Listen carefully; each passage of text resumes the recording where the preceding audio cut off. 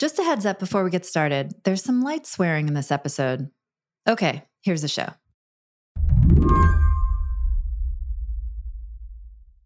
I left a stable job while I was pregnant, nonetheless, and took a chance to essentially work at a dream company in a dream role. And I remember even saying that in the interview process at Amazon. And I was like, look, I'm nervous. I'm pregnant. Like, are you guys sure about this? That's Nadine Salim describing her excitement and fear after landing a job at Amazon last year. She had quit a different job, a good job by her account, at another company to take on a role on Amazon's brand team. And she did it at a vulnerable time when she was expecting a baby. But Amazon, like so many tech companies, had great maternity leave benefits. Generous leave meant, in part, to attract women to jobs in a male-dominated industry. So Nadine was feeling pretty good a few months later when she finally went out on her maternity leave. Then, just weeks into her time away, with her newborn at home, she checked her work email.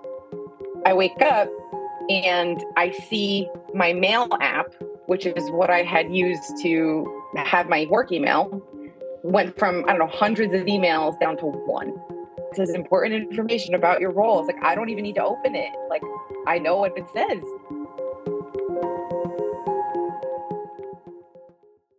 The tech industry hit a rough patch late last year as interest rates rose and pandemic-era habits faded.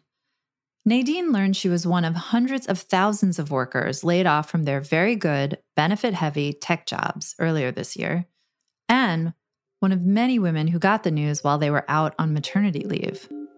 I just remember being like, holy shit, like, what do we do? What am I going to do? I was like, am I really going to try to job hunt with a newborn? And I remember just kind of I broke down. I was in tears. The thing about the tech layoffs is they disproportionately affected women. According to an analysis from layoffs.fyi, women made up 45% of laid-off tech employees from October 2022 through this June. But women make up a lower percentage of tech workers overall. So today on the show, why so many women in tech lost their jobs this year in such a male-heavy industry, and how the tech industry can avoid doubling down on some of the mistakes that got us to this spot in the first place. I'm Emily Peck, filling in for Lizzie O'Leary, and you're listening to What Next TBD, a show about tech, power, and how the future will be determined. Stick around.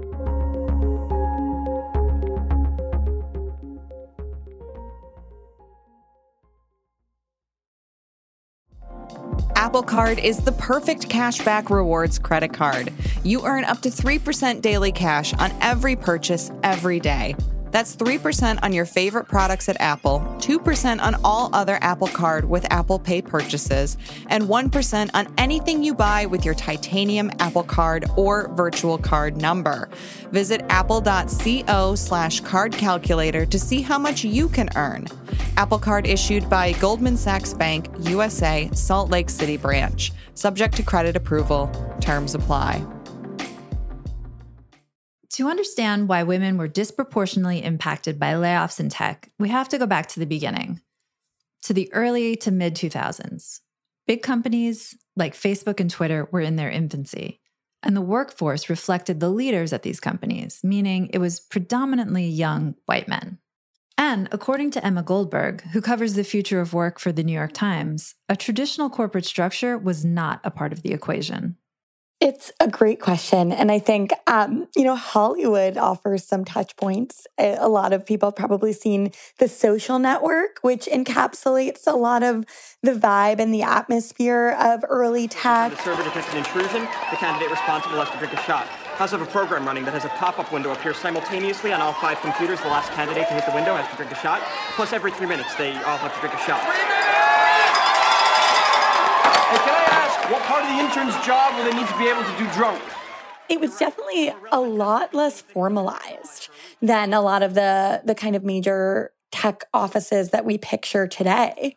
Because, I think the industry got a lot of its juice, a lot of its energy from a sense of informality, a sense of, less hierarchy, people sharing ideas with one another. This idea that really young people were in charge of a lot of money and a lot of power. And that principle really animated the industry for a while. There was a sense that it was kind of like no parents, no rules. And the companies were not, structured in the way like banks and law firms and these other kind of embodiments of traditional corporate authority were. They ran on a sense of, casual, fast-moving idea generation. And back then, I mean, these were, when you say young people, it was mostly young men. They're sort of like the beating heart of these Silicon Valley companies that were, staying late, playing ping pong, sleeping at the office, that kind of thing. It was a very male industry and continues to be in a lot of ways. I think, when you think about the male-dominated nature of the industry, it really does go back to early in the pipeline. Like men have just been overrepresented for a long time in engineering programs, in software engineering, and women have struggled to break in and to get the opportunities that men have. But then somewhere along the line that changed, like maybe in the mid 2010s, you started to see these companies talking about diversity, DEI initiatives became a thing, progressive benefits came into play. I remember covering a lot of announcements about parental leave. What changed? Yeah, I think as these companies got larger and more structured, they grew up a little bit. They realized that they had to have HR departments, they had to have management systems. They were too big to just kind of run on the ideas of whoever the genius founder happened to be. Mm-hmm. You had like Facebook, for example, brought in Sheryl Sandberg, to some people, kind of a parent figure. So there were more and more people coming into the industry to sort of impose some sense of structure and rules on what had previously been pretty freewheeling. And at the same time, tech companies also came to embody this new idea of what an office could be, because they brought in more structure and they brought in more of a sense of rules, but at the same time, they maintained a sense of fun and playfulness. And Google was famous for having like a big slide. There were companies that had, happy hours and fitness classes on site. And the companies really just embraced this sense of playfulness. And that was really in the name of making people want to feel like they could spend all their hours at the office and just have their mm-hmm. whole lives take place at the office. Mm-hmm. They wanted people to feel like they could do their laundry at the office, have 3 meals a day there, do their workouts, have their entire social life there. And when you think about who that type of work style best serves, of course, it's going to be people who don't have childcare responsibilities. So that system was still set up to best serve men. But still, these companies are saying, at least publicly, we want to hire more women. We want to hire more people of color. We're going to give the best maternity leave possible. We're very sensitive to all that. Like they appear to be trying, even though the culture is still sort of going in the direction of favoring the single young man, right? Absolutely. And for, quite a while, tech companies were kind of projecting to young job seekers this idea that these companies were a place where you could sort of align those elusive ideas of doing well and mm-hmm. doing good.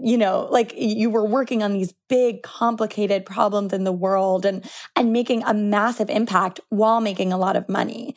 And they realized that if they were going to telegraph those values, they also had to kind of get their insides in order by, diversifying their staff, having DEI initiatives, finding ways to build more of a pipeline for women and people of color. For years, the tech industry thrived in the era of low interest rates. They hired like mad. Amazon, in particular, doubled the size of its corporate staff from 2019 to 2022, including in departments like DEI, recruiting, and HR. But as inflation began to rise and the Fed started raising interest rates, companies realized that the easy money was gone. Their stock prices tanked. And late last year, they began to ruthlessly cut tens of thousands of jobs. The easy money economy ground to a halt, in part because of that change in interest rates.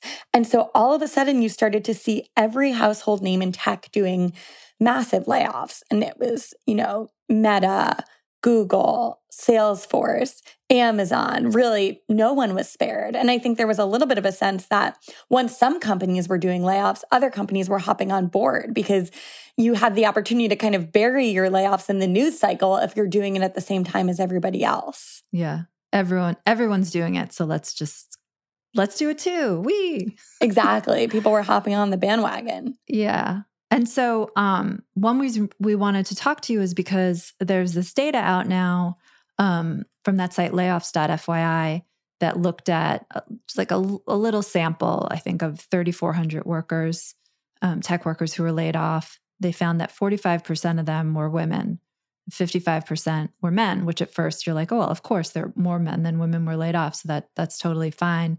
But that's not quite the way to look at it, right?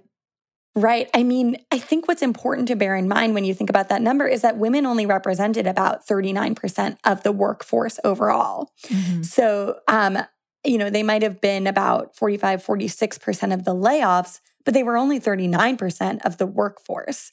So the question to then ask is, why were women overrepresented in these mass layoffs? Answer it, Emma. Well, I think one of the issues going on here is that laid off workers were more likely to be in positions that tech companies might have been considering peripheral to the core work of the company. And that checks out when you think about the fact that men are still overrepresented in software engineering. So when tech companies are realizing they need to hit their diversity goals, they're going to hire women in positions in parts of the company like HR or customer service, which also, in the minds of hiring managers, kind of play into some of the stereotypes of what they think women might be better at, like the kind of people-oriented positions, the nurturing and, that side of the company rather than the alone in a room bent over a laptop with headphones on stereotype of an engineer. I was thinking about this a lot because, does it mean that the diversity efforts around hiring for these companies were sort of not as successful? The gender balance was never there. They were never successful in getting to some kind of 50-50 gender balance. But even beyond that, the hiring that did take place, since it was so skewed to the supposedly non-essential parts of the business, does that mean the diversity efforts sort of weren't very good in the first place?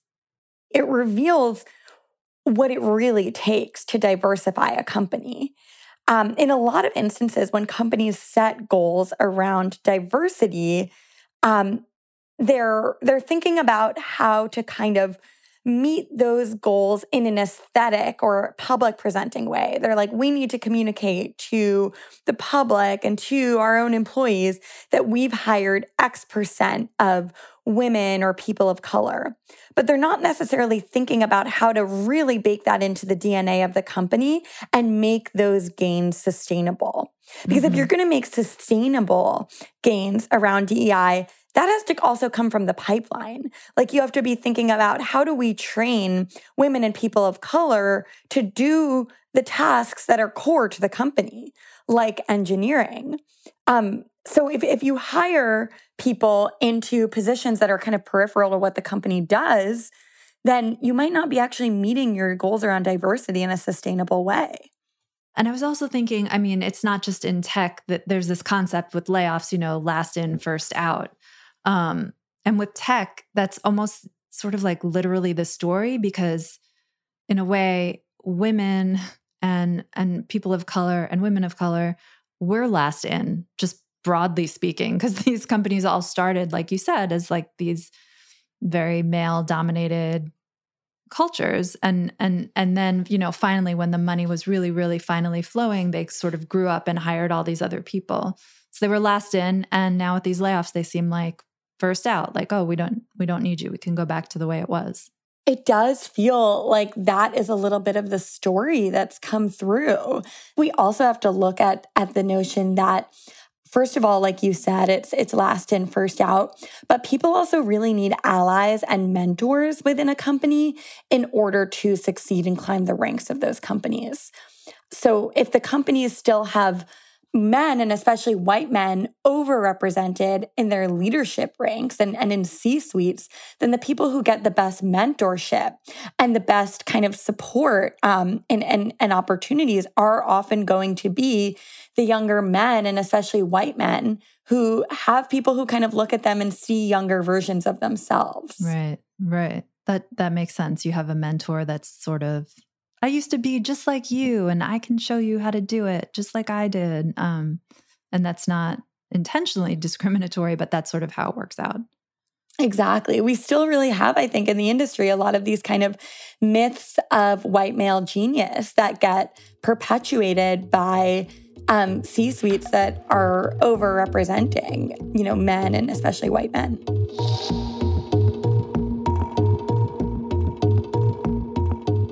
When we come back, you'd think being on maternity leave would offer you some job security, but you'd be wrong.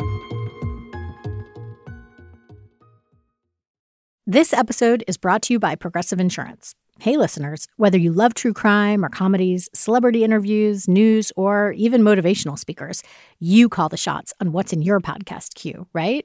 And guess what? Now you can call the shots on your auto insurance, too. Enter the Name Your Price tool from Progressive. The Name Your Price tool puts you in charge of your auto insurance by working just the way it sounds. You tell Progressive how much you want to pay for car insurance. Then they'll show you a variety of coverages that fit within your budget, giving you options. Now, that's something you'll want to press play on. It's easy to start a quote, and you'll be able to choose the best option for you fast. It's just one of the many ways you can save with Progressive Insurance. Quote today at Progressive.com to try the Name Your Price tool for yourself and join over 28 million drivers who trust Progressive. Progressive Casualty Insurance Company and Affiliates. Price and coverage match limited by state law. With so many women losing their jobs, it was perhaps inevitable and terrible that many of them were out on maternity leave. Emma spent time talking with these women. I've spoken to quite a few too. Being home with a newborn is already an emotionally fraught time. Add a layoff to the situation, and you're left reeling. You think you're taking maternity leave or paternity leave because you have a legal right to, and that's reaffirmed in certain tech company policies. And tech companies have been among the most generous with parental leave, in part because they realized they needed to kind of make those big leaps in order to diversify their ranks and communicate that parental leave was part of the generous perk packages. So people were out on their leaves thinking that they were entirely protected, and then they realized that being on parental leave didn't offer them any special protection from a mass layoff that would have happened anyway. But the thing is, for people who were on parental leave, it's especially terrifying to receive news of a layoff because they have more financial pressure than ever. And yet they're suddenly losing their source of income and their source of healthcare. And that's a really terrifying reality, especially because they're on parental leave, so they have even less time than usual to kind of jump on, the job application spree and start looking for a new position. So it's both more terrifying and more logistically challenging than for their counterparts who aren't on leave. A few of the women I spoke to, and I don't know about you, are like, well, I'm not going to get a job for a while. I'm just going to stay, be with my baby for a while. And you can kind of see how that could lead to, women sort of dropping out of the workforce. It's kind of like a callback to the days before there was any parental leave, and that's sort of how it worked. Someone would have a baby and then not work for a few years, and then maybe get back into the workforce or maybe not. Exactly. And applying for jobs with a newborn or, a baby in those early years is just impossibly challenging from a time management perspective. And then also really challenging because prospective employers could look at you, and even if this is illegal, they could make certain judgments around what they think you have time for. Yes. Again, it goes back to that issue that for a lot of employers, the ideal employee is still thought of as someone who has no outside obligations beyond the company. They, are really putting up on a pedestal those childless single men who they feel like will just jump on a laptop or pick up the phone at any hour. And so for people who have just been laid off, who also have newborns, it's more challenging than ever to combat those stereotypes. Right. And you can't help but wonder if those stereotypes played any role in the layoffs themselves. I mean, none of the tech companies, I don't think, have been accused of discrimination. Maybe Twitter was, but the case was dismissed in how they conducted these layoffs. But it's hard not to think that some of that, even unconsciously, played some role here, you know? I have to say that was something that lingered in the minds of a lot of sources who I spoke with. The people I talked to said that even though they knew kind of from a rational perspective that their ability to take parental leave had been legally protected, it just leaves all these fears and this sense of paranoia of like, what if I brought this on myself? And there's no way to really confirm it one way or the other because the companies are never going to say so. But they just wonder, like, was it, out of sight, out of mind that they'd been out of work for a while and so they were, easier to put in the bucket of the mass layoff. That's a horrible fear to live with. And it also just makes it so much more challenging to ever think about taking leave again. Yeah, and it's definitely a fear. I've been out on leave, and when you go out, you're like, are they going to find someone else to do my work? Are they going to do it better than me? And then they're going to realize they don't need me after all. Like, that's just a basic fear of going out on leave. I don't think it changes no matter how generous the company is. I mean, I think it helps when the company is generous and encouraging. And a lot of these people, they were encouraged and, made to feel really good when they went out. But you still have that. I don't think that paranoia goes away, really. And I think it points back to the narrative we were talking about, that companies might kind of leap to put in place diversity initiatives and initiatives that help underrepresented populations. But if those aren't really, really deeply rooted in the culture of the company, then in the long term, they're not necessarily going to fully work. Yeah. So, if you're saying like, oh, we just need to hit these diversity metrics, so we're going to hire up more women and people of color in HR, but then those are the first people to be affected by layoffs. Or if you're going to put in place really generous packages around parental leave, because you want to telegraph to prospective employees and to employees and to the public that that's something you care about. But then, people, while they're on parental leave, are suddenly affected by layoffs at the most vulnerable moment in their lives and careers. How much have those really taken root in the culture? Further compounding the problem is the move by big tech to pull back on some of the pandemic-era benefits, specifically working from home. Some of the biggest companies in tech, Twitter, Apple, and Salesforce, have all started requiring employees to come into the office a certain amount of time during the week. For new mothers who are juggling their full-time jobs and having a newborn, the shift away from remote work is especially challenging. I think it's really important for companies to be asking themselves about how remote work is affecting women and diversity initiatives. Because one of the really striking findings from surveys of remote work is that people of color and women have been some of the quickest to embrace remote work. Mm-hmm. There were survey results that found that Black knowledge workers were more likely to indicate a preference for remote work because they said that working outside the office made it easier to avoid microaggressions and kind of cliquish office politics. Right. And then for caregivers, they were saying that remote work allowed them to, tend to family obligations more easily. But now there's new research coming out that shows that remote work actually affects the amount of feedback people get on their work. So there was a really important survey research that came out from the Federal Reserve Bank of New York this spring that showed that people who were working remotely actually got less feedback. And this was actually from a tech company. And they showed that the number of lines of feedback someone got on their code was higher when they were in person. So the question we have to ask about all of this is, are companies then kind of going to see potentially people who are working remotely, or are those people going to struggle more because they're not getting as much feedback? And is that going to disproportionately affect women and people of color? Those are some of the questions that we have to start asking. And we are seeing companies, I think, shift into a new phase on remote work, what I called in a recent article kind of the desperation phase, because they can't figure out how to get people back. Right. And so you're seeing Salesforce, for example, offered a $10 charitable donation on behalf of every employee for every day they came into the office for a 10-day period in late spring. Does that work? Is anyone coming in? They're like, I think in my mind, I'd be like, you know what? I'm just going to give $10 and stay home. I think it depends, because I think one of the things that it does do is show employees how much companies are really invested in them coming back. You had Google also say that they, managers could start to take into account office attendance and performance reviews. Yeah. So I think employees are seeing more and more from their managers that this is being taken really, really seriously. And coming off of months of layoffs, I think you might see fear start to drive some employees back to the office. So it's like there was this remote work trend, which was really good, we think, for diversity, but now it's reversing itself, and that might be really bad for diversity. Exactly. So some of the people who really gained from remote work were working parents who have always really struggled to do the magic of somehow being at your desk at 4 p.m. and also being at school pickup.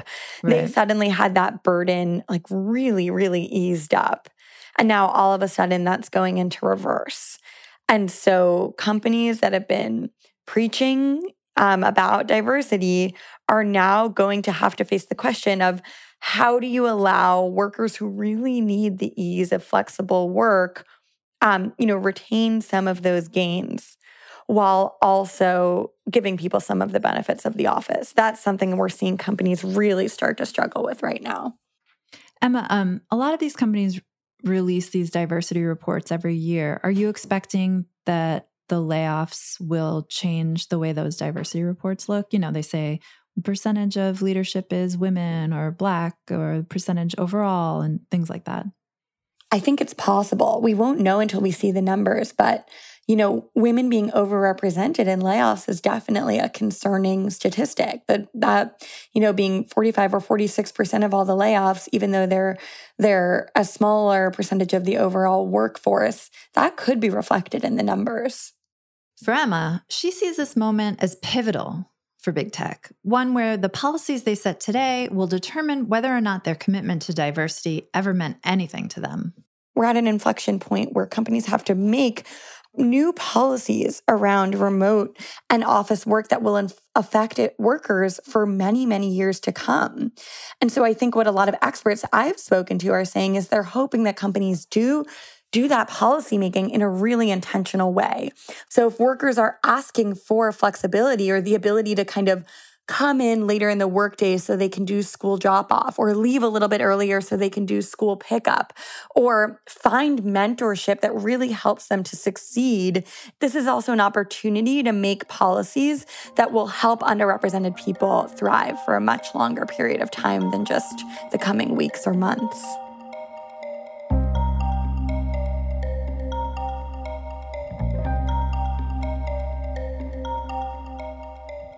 Emma, thank you so much for coming on. Thanks for having me. This was such an interesting conversation. We reached out to Amazon for comment on this story, but didn't hear back by the time of recording. Emma Goldberg covers the future of work for the New York Times. And that's it for our show today. What Next TBD is produced by Evan Campbell and Madeline Ducharme. Our show is edited by Jonathan Fisher. Alicia Montgomery is Vice President of Audio for Slate. TBD is part of the larger What Next family. TBD is also part of Future Tense, a partnership of Slate, Arizona State University, and New America. If you're a fan of the show, I have a request for you. Become a Slate Plus member. Get all your lovely Slate podcasts with no ads. Just head on over to slate.com/whatnextplus to sign up. We'll be back next week with more episodes. I'm Emily Peck, filling in for Lizzie O'Leary, and you can catch me over at Slate Money. It comes out Saturdays. Thanks for listening.